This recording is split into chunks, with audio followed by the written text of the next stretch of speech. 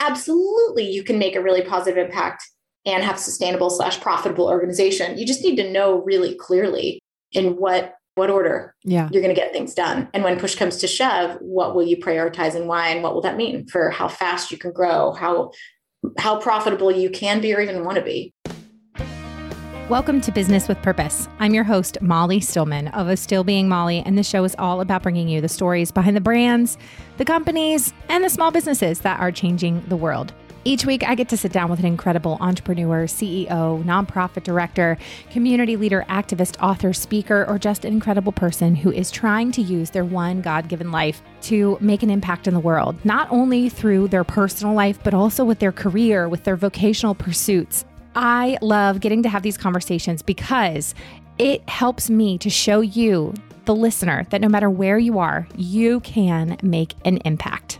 My guest this week is Jessica Jackley. Jessica is an entrepreneur, investor, professor, speaker who has spent her career focused on social justice in an effort to find meaningful ways to inspire her own children's curiosity, empathy, and passion for social and environmental impact. She most recently founded Altruists, an at-home, kid-friendly volunteer project box for families. She's also best known as the co-founder of Kiva, the world's first crowdfunding site for micro-enterprises, which has facilitated nearly $2 billion in loans worldwide. Jessica recently served as Walt Disney Imagineering's first entrepreneur in residence and serves on several nonprofit boards. Jessica is an inspiration to me. I have followed her work since she was with Kiva and have talked about Kiva a lot on this show. So getting the chance to sit down and hear her story was an incredible honor. And I absolutely love what she has done with Altruists, especially as a mom to young children myself. I am always looking for ways to facilitate conversations around altruistic endeavors with my kids and getting my kids serving and volunteering. This was such a fun conversation. Jessica just really is such an inspiration to me, and I know that you're going to love this episode. So without further ado, on to my conversation with Jessica Jackley. Jessica, I am pumped to have you. Welcome to the show. Thank you for having me. Happy to be here. Yes, I am just so excited because one, I love what you're doing with Altruists, but also I personally have been a huge fan. I don't know that if you're involved still in the day-to-day stuff, but I followed you with your work at Kiva. And so to get the chance to just talk with you is really exciting for me. So, let's go, give us the Jessica 101. So who you are, what you do, and how you got to where you are today. Yeah. We'll do reverse chronological. How's that? I'm founder and CEO of Altruists. We make volunteer activities and learning materials for kids and families. And they arrive at your door in a box, so you can do them anytime, anywhere, in your living room when it's raining outside. We really want to make it possible for more people to give, not just with their wallets, but with their whole selves, their time, their talents, et cetera. So that's what I'm doing. That's my day-to-day. I'm also, even more importantly, a mom of 4. I have 10-year-old twins, a 7-year-old, and a little just turned 2-year-old. I can't even talk about it. I'll start crying because she's growing up so fast. No. And my husband and I just we're blissed out loving those kiddos.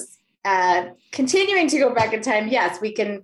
I've done a number of different entrepreneurial adventures, investing mostly in organizations that champion either, I think something good with every single one of them, whether it's cultural change that feels important or behavioral changes or championing the sharing economy or collaborative consumption. That's tried to be what I've tried to focus on that with my involvement in startups, and then keep rewinding. A lot of fun other little pieces. I wrote a book called Clay Water Brick. I teach at USC, a class on entrepreneurial solutions to the global goals. And before that, I did a number of different other startups, mostly related to crowdfunding, the very first of which was, as you said, Kiva. And so Kiva lets anybody lend money at 0% interest to them to another human being on the planet that is in need of some support for their own entrepreneurial activities. And over time, this little social experiment that began with, a few friends and a few $1,000s has grown really rapidly. So the first year we facilitated, the first pilot round of loans was like $3,000 to 7 entrepreneurs in Uganda. And then the next year, the first real year we existed, we did about 500,000 in loans and these like $25 bits, person to person, 0% interest to those lenders. The next year was 15 million, the next 40, the next 100 something. And it's closing in on 2 billion, which is a number I don't even know how to think about, but wow, been a wonderful machine in the world for, I think, opportunity creation, or it's a catalyst for opportunity and for empowerment and for really like at its most touchy-feely encouragement of each other. When we have a little bit of extra, there's a place to share it and get it back, and allow everybody the opportunity to build something that can support themselves and their families. So that I've never done my bio in reverse. I probably skipped a bunch, but there's some of the highlights. I love it. I've never also heard of bio in reverse, and I love it. I'm here for it. There's been more bios in reverse. So you obviously have, between your work at Kiva, your current work at Altruist, your book, I mean, just so many things that you do. I mean, your class you teach at USC. I live in Carolina, so I immediately go to UNC. That's like what I hear you. What I almost said. So with all of those things, sure, have a very large focus on social justice and equity and social entrepreneurship and kind of this purpose impact based focused. Where did that stem from? Like, what really ignited that as a passion in you? Was this something that you just always kind of had in, as a fire inside you, even like growing up? Was this something that kind of you were awakened to at a particular time? Where did it stem from? I think my answer is yes to both of the last two suggestions. So yes, there were some seeds planted very, very early on. I felt really called to try to be helpful in the world. I knew that I was blessed. I knew that I'd been given everything I needed and wanted, really. So I felt pretty clear on the reality that my job was to wake up every day, be grateful for my life, and go try to be a giver, right? Yeah. So I had these pretty simple childlike ideas when I was a child, appropriately so, right? About what that could look like. And then I tried to learn and study things that I thought would help me clarify what that would be, what my purpose would be. I can laugh about it now, and spoiler, I changed my tune over time, but in the very earliest sort of years where I was trying to figure out what my mission was, what was I supposed to be about? How was I supposed to help exactly? I really thought, I looked at the world and I thought, well, business is about taking, it's about selling people crap they don't need and tricking them into giving their money to the businesses. But nonprofits, so business was the takers, nonprofits were the givers. And that was again, it's a ridiculous sort of polarization. It's not reality, but that's how I saw the world in pretty simple terms for a while. And so I thought, well, I'll study things that I love and that are beautiful, like philosophy and poetry and that sort of thing. And then, sorry for my creaky chair. I apologize. I'll sit still. And so I'll try to figure out how to go throw myself into the mix with a great nonprofit. So that was what I thought my goal would be leaving college. I ended up getting a temp job. I ended up working, gasp, in the Stanford Graduate School of Business as a temp. And I thought, as a temp administrative assistant. And I honestly felt like I was going into the lion's den every day. I was so scared that that it might be corrupted, because I was around all these people who were thinking about business. And there I was. I learned very, very quickly. I happened to land in a place called the Center for Social Innovation at Stanford Business School. And I thought, I'll see what this is about. And within, days, weeks, I thought, okay, here are my people. They're thinking about changing the world in really beautiful ways. And they want to make an impact, and they care about a lot of people care very deeply about the same things I do. Their tactic, their strategy is to use business skills and entrepreneurial thinking. And it sort of clicked for me. Like, it's not, there are businesses that are good. There are businesses that are evil. There are nonprofits that are incredibly impactful. There are nonprofits that are wasting resources and very much just propping up, they're sort of vanity projects for founders or something. There's all sorts of in between. Mm-hmm. So the goal for me became learn the skills, understand these principles, understand these strategies, figure out how to move people, resources, et cetera, like get smart about it, and then go build something beautiful, go build something that actually could ideally cause or encourage those kinds of changes that I wanted to see happen in the world. So you asked, where did this all come from? I feel like it began as this very simple experience of being well loved, feeling connected to God, feeling connected to things that were bigger than me, and wanting to make a life out of trying to show up and be really useful to this world that felt very safe and loving and good, but yet still had things that needed to be fixed. So that I got smarter and better about that over time, or at least I'd like to believe that I did.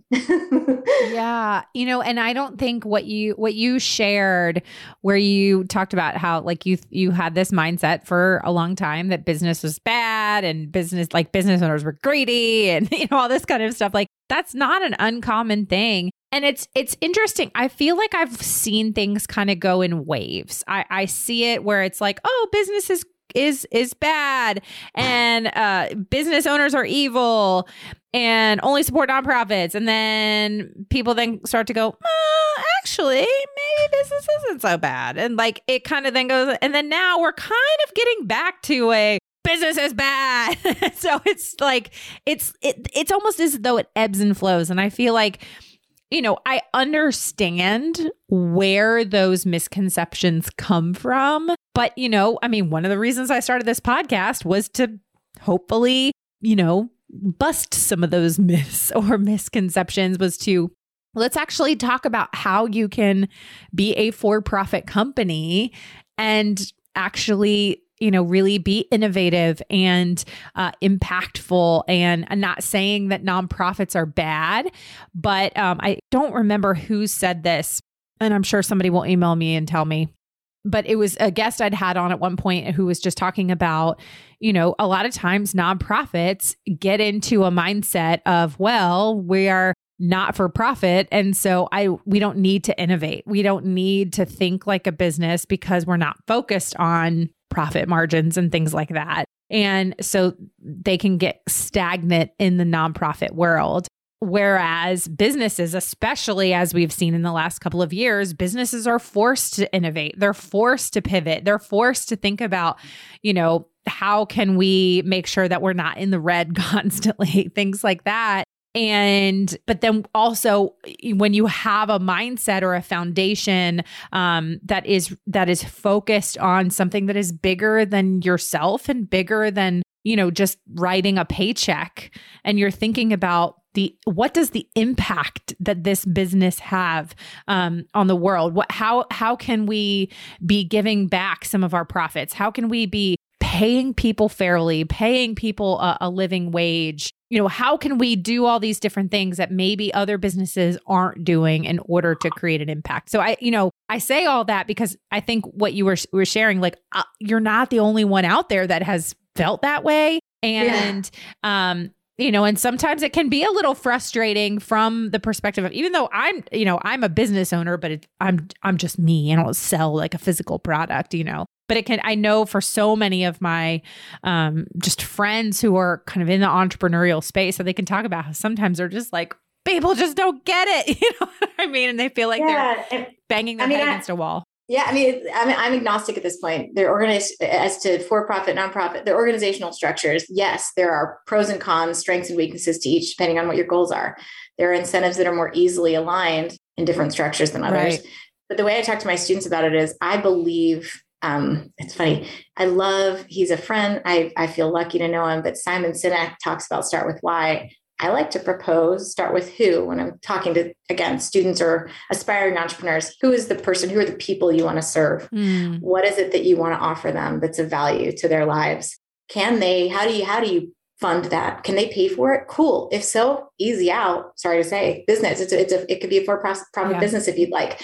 They can actually be both the buyers and the recipients of the good that you're putting out there into the world. Cool. Let's take shoes, right? You're making shoes. They can afford to buy them. Amazing. They buy them. It's working because they are willing to part with money for the thing that you made. And that is your loop. That is your market. It's actually quite simple, straightforward. Right. Nonprofits, I think, are so much more intellectually challenging. And it's because let's say it's shoes again, just to keep the analogy going. Let's say you want to serve people who are not able to afford to buy those shoes that you're making. Well, what do? You need to make a great product for them that meets their needs, that's valuable to them. you also need to find a funder because they are not both the buyer and the recipient. They're just the recipient. Right. You need to, and on one hand, keep really open channels so you do get good feedback and you make a good product because they can't just vote with their own dollars. So if anyone ever does see this video that we're taking, so the market, right, this nice closed loop is busted open. You have recipient on one end and you have buyer on the other end, and the buyer is the donor. So you have to do a really good and honest and authentic job telling the story of the value you're creating for the recipient to the buyer, so to speak. They have to understand it, they have to get it, and they have to believe enough in the value to be able to fund it for somebody else to have. So businesses are easier, quite frankly, in terms of understanding what's working and what's not, in my opinion. Nonprofits, again, it's just a different structure. And sometimes it's easier and faster and better to choose that structure over a for-profit because maybe it's a lot easier for you to go get that donor funding to get the thing done that you want to get done. Maybe like Kiva, I believe, certainly has been sustainable in the past and could be. I'm not there day to day, so I speak only as a fond, reminiscing sort of founder voice, not a current staff person there, to be very, very clear. But, the organization couldn't have been profitable at the very beginning, and profitable is the business word for sustainable. So it's the same thing. Yeah. It's just, do the profits go in my pocket or do they go back in the organization as a rule? But at the time, it was certainly the better way to go to receive donor dollars to build that. But today there's all sorts of levers, all sorts of volume to work with. Just because an organization is a nonprofit doesn't mean it can't be sustainable, aka profitable, right, et cetera. So I have a lot of thoughts on that. Yeah. What you just said, but basically what I care about most is the heart, is the intention, is the true actual, when push comes to shove, like what are your goals and in what order of priority are those goals?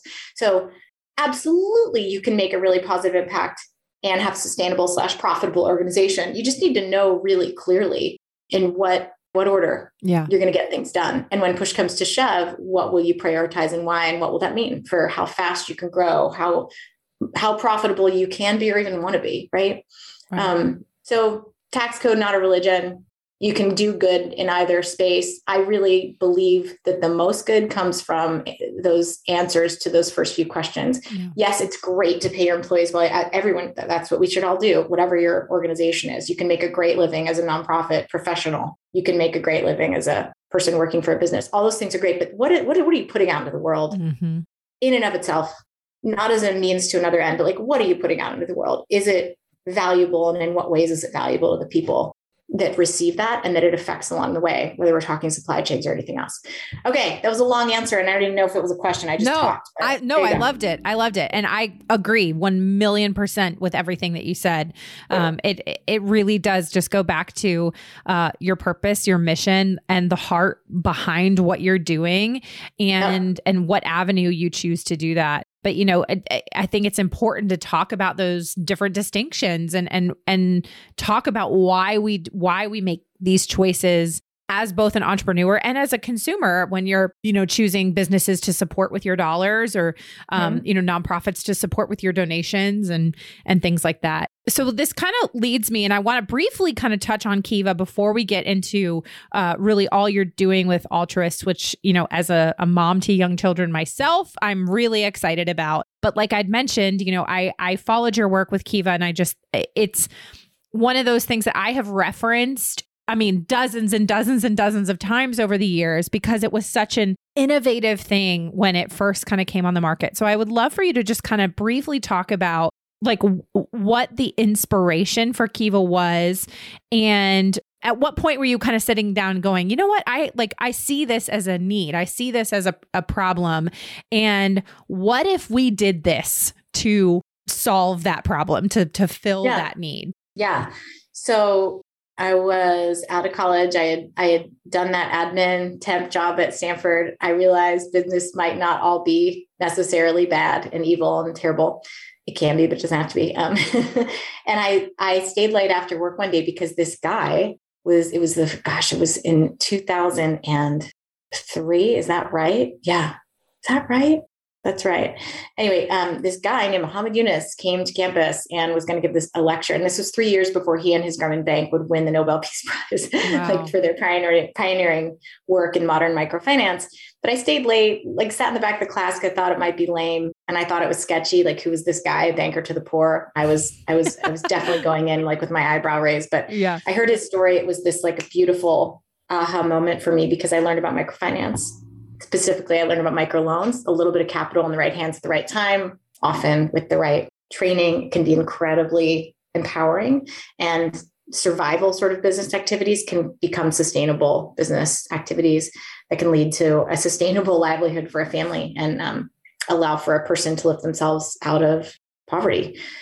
So I learned about microfinance. Wow, amazing. Newsflash, right? I also learned about how he started his journey, and it was incredibly inspiring to me. I heard how he described sitting down with people that he wanted to serve and listening very carefully to their stories. And at the time, he heard things that now seem not obvious, but sort of like, well, of course, yeah, that makes sense.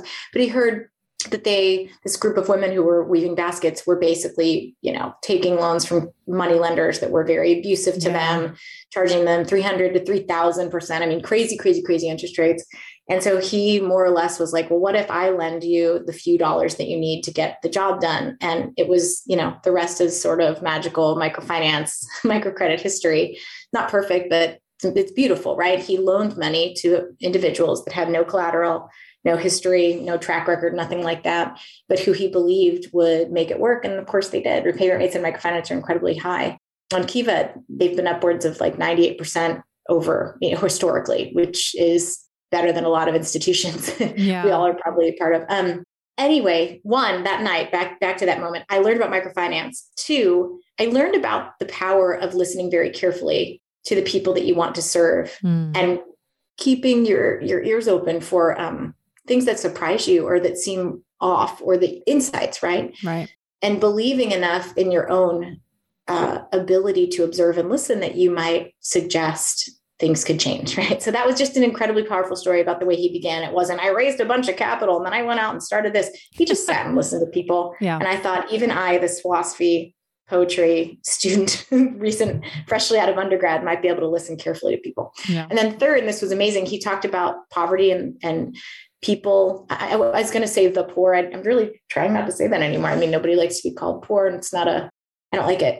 But he listened to people and talked about people who had very different circumstances than I had ever grown up with, different socioeconomic circumstances, were living in abject poverty. And he bet on them as entrepreneurs and as business people. And it changed the potential, the identity of a whole group of people that I had been told vaguely about through well-intentioned nonprofits, through infomercials or through, again, with great intention, marketing materials or brochures or whatever, pitches from nonprofits or church groups saying, come swoop in and be the savior and help people who need you to fix things so that they can be okay. And I heard, no, this is about access to capital. They don't have access. You have all your life. It's fair. It's more equitable for them to have access.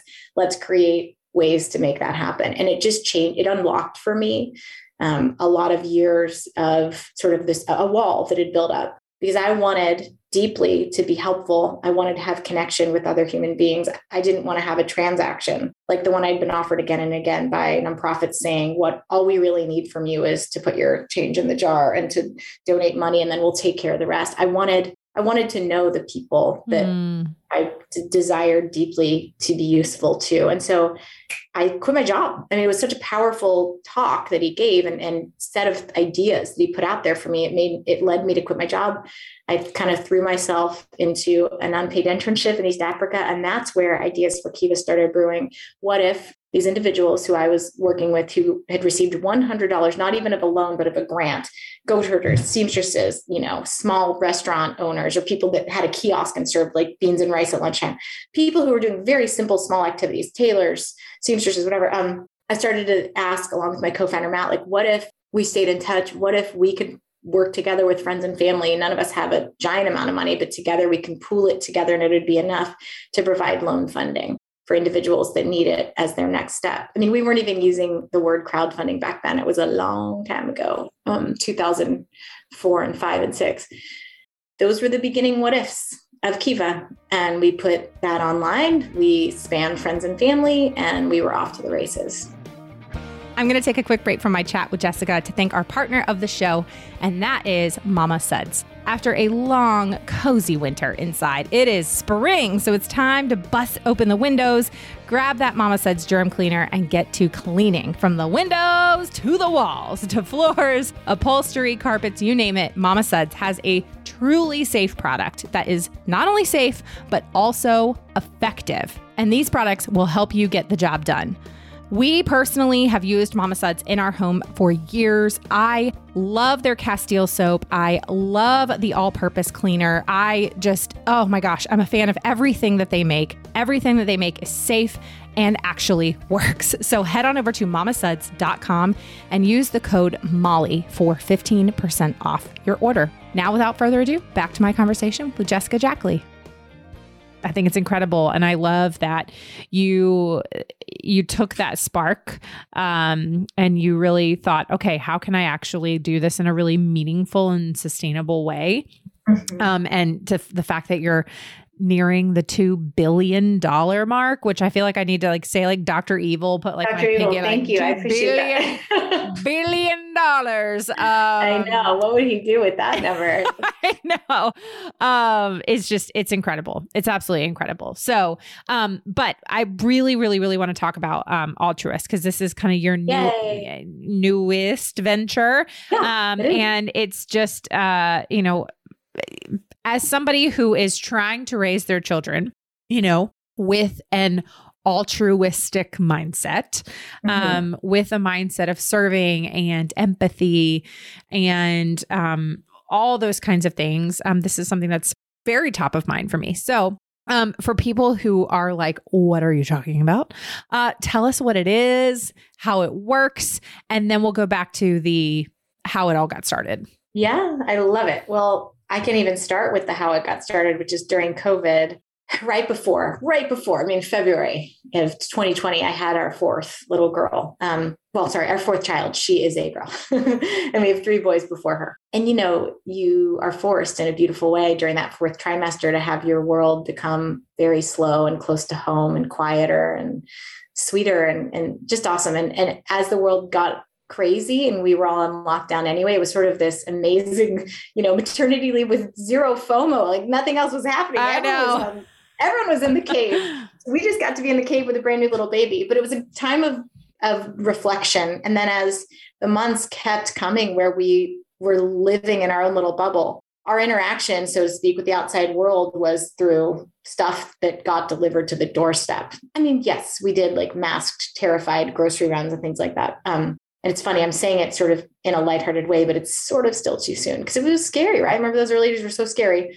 It's still scary. But I remember feeling like, God, everything we're getting is just for us to consume. And I haven't gotten to go out into the world and volunteer with my kids, which is a very big deal for our family. We're an interfaith family. It's one of the ways our values line up so beautifully so we can demonstrate together. It's not just interfaith talk or, conversation, it's action. And that really matters to us. So we weren't able to volunteer. And I thought, okay, let me take the ease of a subscription box, like a STEM kit or a craft kit or a new recipe box or whatever, all those sweet little things that we've been gifted over the years from wonderful friends and family that have brought cool new things and experiences to our kids' lives inside of our home. I thought, what if I could do that, but mash it up with a really kick-ass volunteer experience where we get to reach back out in some way and do something useful.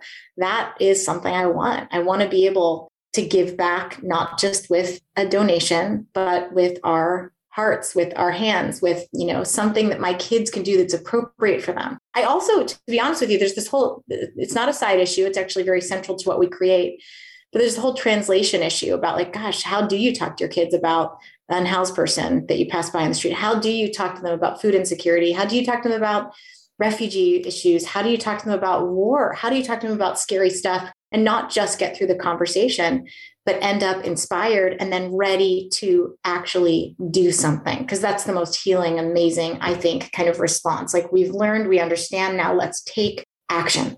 So that's what Altruist offers. We have learning materials, learning activities, and then the heart of the whole thing is an actual volunteer, impact project. So we've every month you can sign up for a subscription, or you can just come get one-off boxes for whatever issue is of the moment for your family. The boxes right now, we've worked with educators. They're really flexible in how you present them, whether your kid sits down and reads it on his or her own, or you read the materials to them. The activities can be very simple or very sophisticated depending on your child. But whether it's making a care kit for a new arrival, newly resettled refugee kiddo, like whether it's that, where there's a friendship bracelet making process in there, and you can do a very simple braids and knots, or you can do a really complex one, like old school, like we used to make.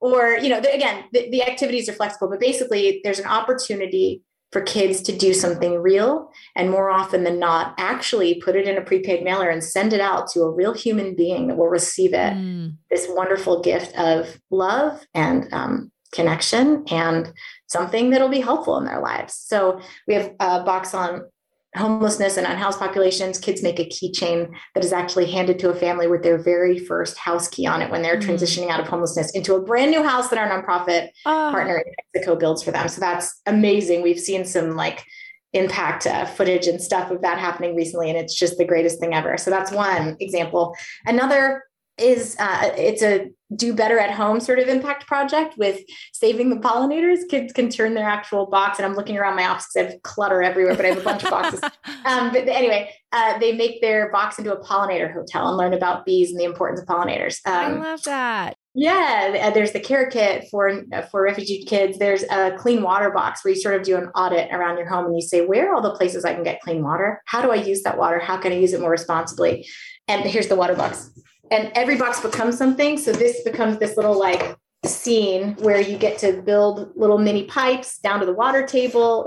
They're so fun. That is so our most recent one is just pure cuteness. It's helping shelter pets. So my 3 sons made cat toys and little dog tug toys, and then sent them off to little puppies and kittens at Austin Pets Alive, our nonprofit partner for that box. So there's so many beautiful issues and boxes and activities that, we're really proud to put out into the world. I just think it's so innovative. It's so creative. I feel like everything you have done has been innovative and creative. And Thank you. I love it so much. And you have a big fan in me. As somebody who's just really cheering on the work that you do. And we have bees here on our farm. So my 6-year-old son and my husband, I will be totally honest. I'm actually really scared of bees.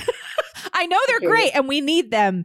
Personally, I need them to stay away. You don't want to snuggle them. I get it. We have bees too. And I have one kid-sized bee suit, and they tentatively opt in with me, but I get it. So my husband and my 6-year-old, we got my son a little kid's beekeeping suit, and it is the cutest thing on the planet. He looks like a tiny little astronaut, but then just seeing him in his little bee suit going to help my husband, check on the bees.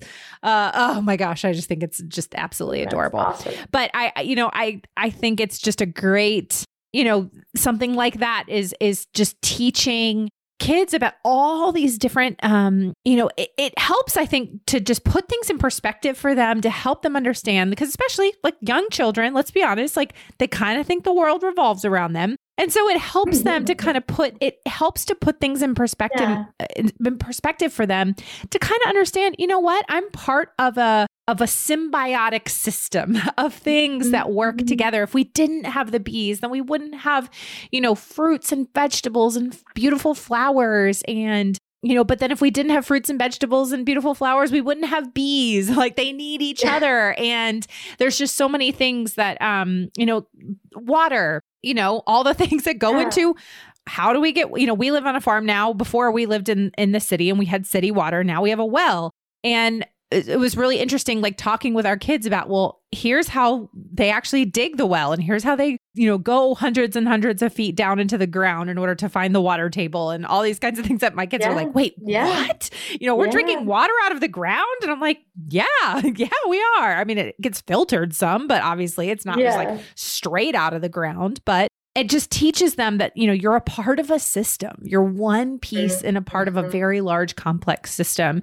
But I always go back to, I love the concept of the butterfly effect. and understanding, the simple flap of a butterfly's wings has an effect on a large complex system. Yeah. And, I always kind of tell my kids, I'm like, you're the flap of a butterfly's wings. And that's, what you do impacts things around you, and how you treat others has a ripple effect, and how the decisions we make when we support, the farm down the road, or we adopt a barn cat from the shelter that would otherwise have been euthanized. All these things, you're having a ripple effect on the community and the system around you. And I love that Altruists really is a piece, just another piece in that, in educating and fostering those conversations in families. Thank you. I hope it can be. I have a really funny little anecdote that I will quote forever, because my friend Leah, a few months before I started, and I was just trying to do research and understand what people might want wrapped around this service offering, right? Like how much is helpful in terms of educational content or learning activities. And she was like, listen, I'd have the sex talk with my kids every day because at least I know the answers to that. But like, if they ask me again about climate change, I'm going to lose my mind. I don't know all the answers. It's terrifying. What do I say to them? And so the idea that we can help provide, like in our learning materials, the intro section, there's 500 to 1,000 words on the topic. And then we do fun facts, not so fun facts, answers to tough questions, words to know. Like we try to give a lot of tools to parents to walk through, the truthful, but yet not terrifying topic at hand. And we do a lot. This is one of my sons, Jasper.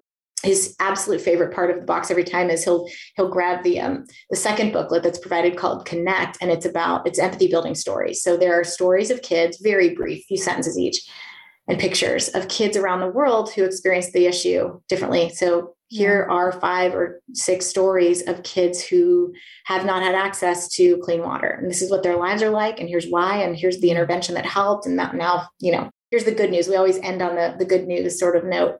Or here are stories of kids who have recently, again, become refugees and what happened to them here, or been displaced, right? Or here are stories of kids who have experienced food insecurity. What caused that? What's been helpful to them? Here's their school lunch program, or the food pantry, or a government subsidy. What does that look like? So we try to provide enough so that it's not intimidating for parents to crack open that subject, and then something to do with all that inspiration and curiosity and energy afterwards. I mean, there's so much to geek out on around, this is about business, among other things, about purpose, I know mostly, but you look at, I talked about exchanges of value. This is great. Right. We already have an intro on this. So you look at the volunteer economy, if you will. So think about this.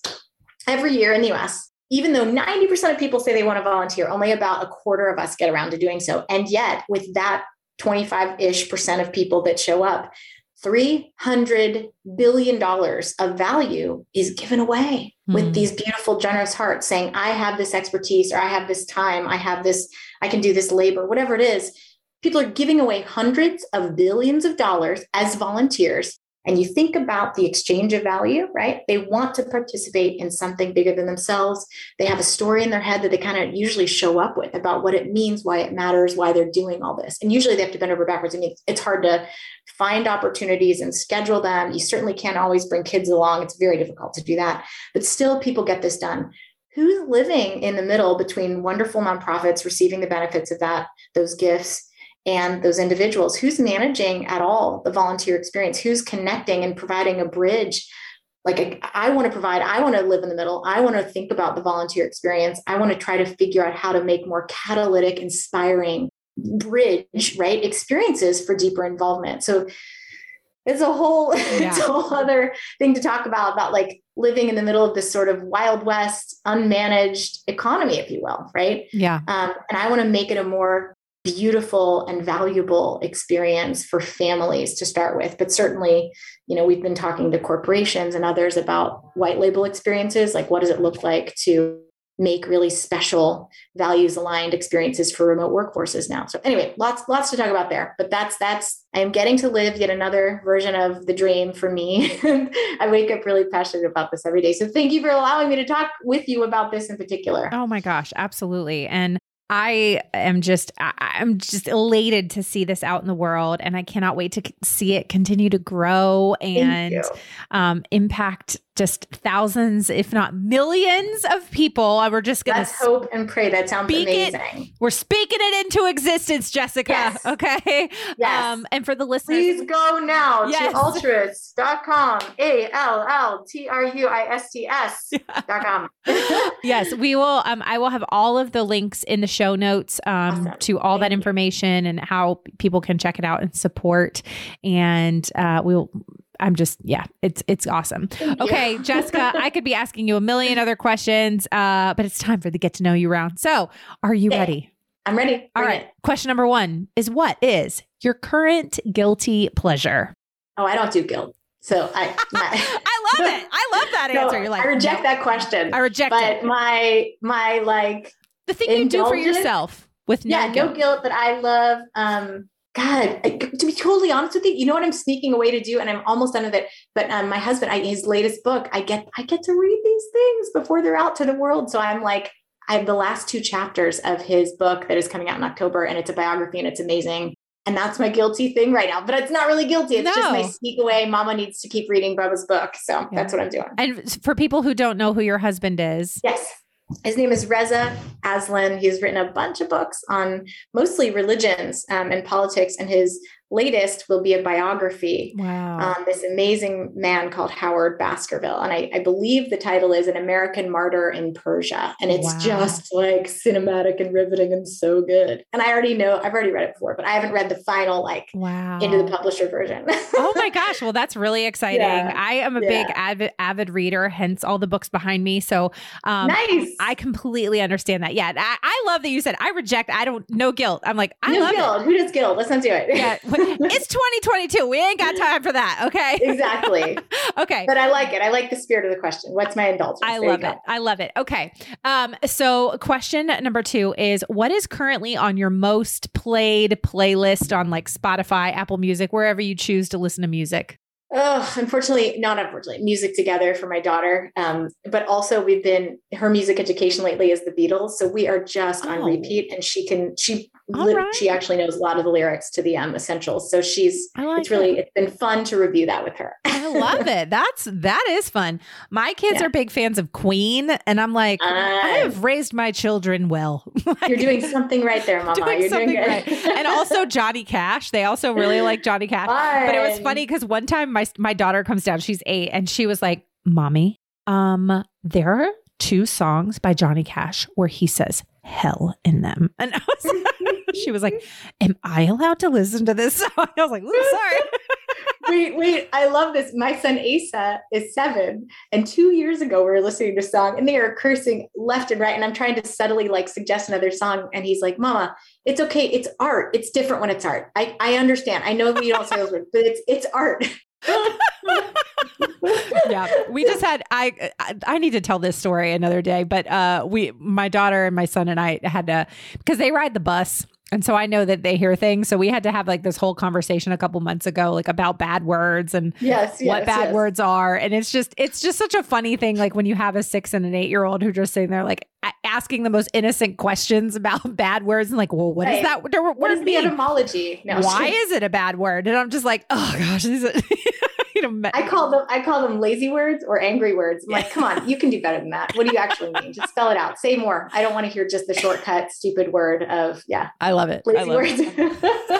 Okay. And then my last question is the question I ask all my guests. And that is, what does it mean to you to run a business with purpose? It means being super, super clear on what matters and what matters to me most, what matters second most, what matters third most. So again, clarity on priorities and order of those priorities. So good. Jessica, this has been an absolute pleasure. Thank you for being here. And thank you for the important work that you're doing in the world. Thank you so much. This has been so much fun. Did I not tell you Jessica is amazing? My gosh, I love her. This was such a fun conversation. Be sure to turn in to next week's episode as I get to sit down with my dear friend, Stephanie Edwards. Oh, I love when I get the chance to have an actual real life friend on the show. It's always so much fun. And Stephanie is an inspiration to me. If you have followed our farm account, Selah Farm, our Selah Farm logo was designed by my friend Stephanie, and one of her businesses made the sign. And oh man, we had such a great conversation. So be sure to tune in to that. As always, I would love to know what you loved about this episode or something that you learned. Be sure to let me know on social media. You can tag me at Still Being Molly or at Business with Purpose Podcast, wherever you get your podcasts or wherever you are on social media. And don't forget to use that hashtag Business with Purpose Podcast. And as always, thank you so much for listening. Thank you for your support. Wherever you listen, whether it's Apple Podcasts, Spotify, Google Play, Google Podcasts, whatever it's called, wherever you're listening to this right now, click that subscribe button, click that follow button, and take a moment to leave a review. It really does help me out. It helps the show out, and it helps other people to know why they should listen. So as always, thank you so much for your support, and thank you to my production team at Third Wheel Media. I couldn't do it without them. Now, thank you so much for listening. And as always, go do something good with purpose on purpose.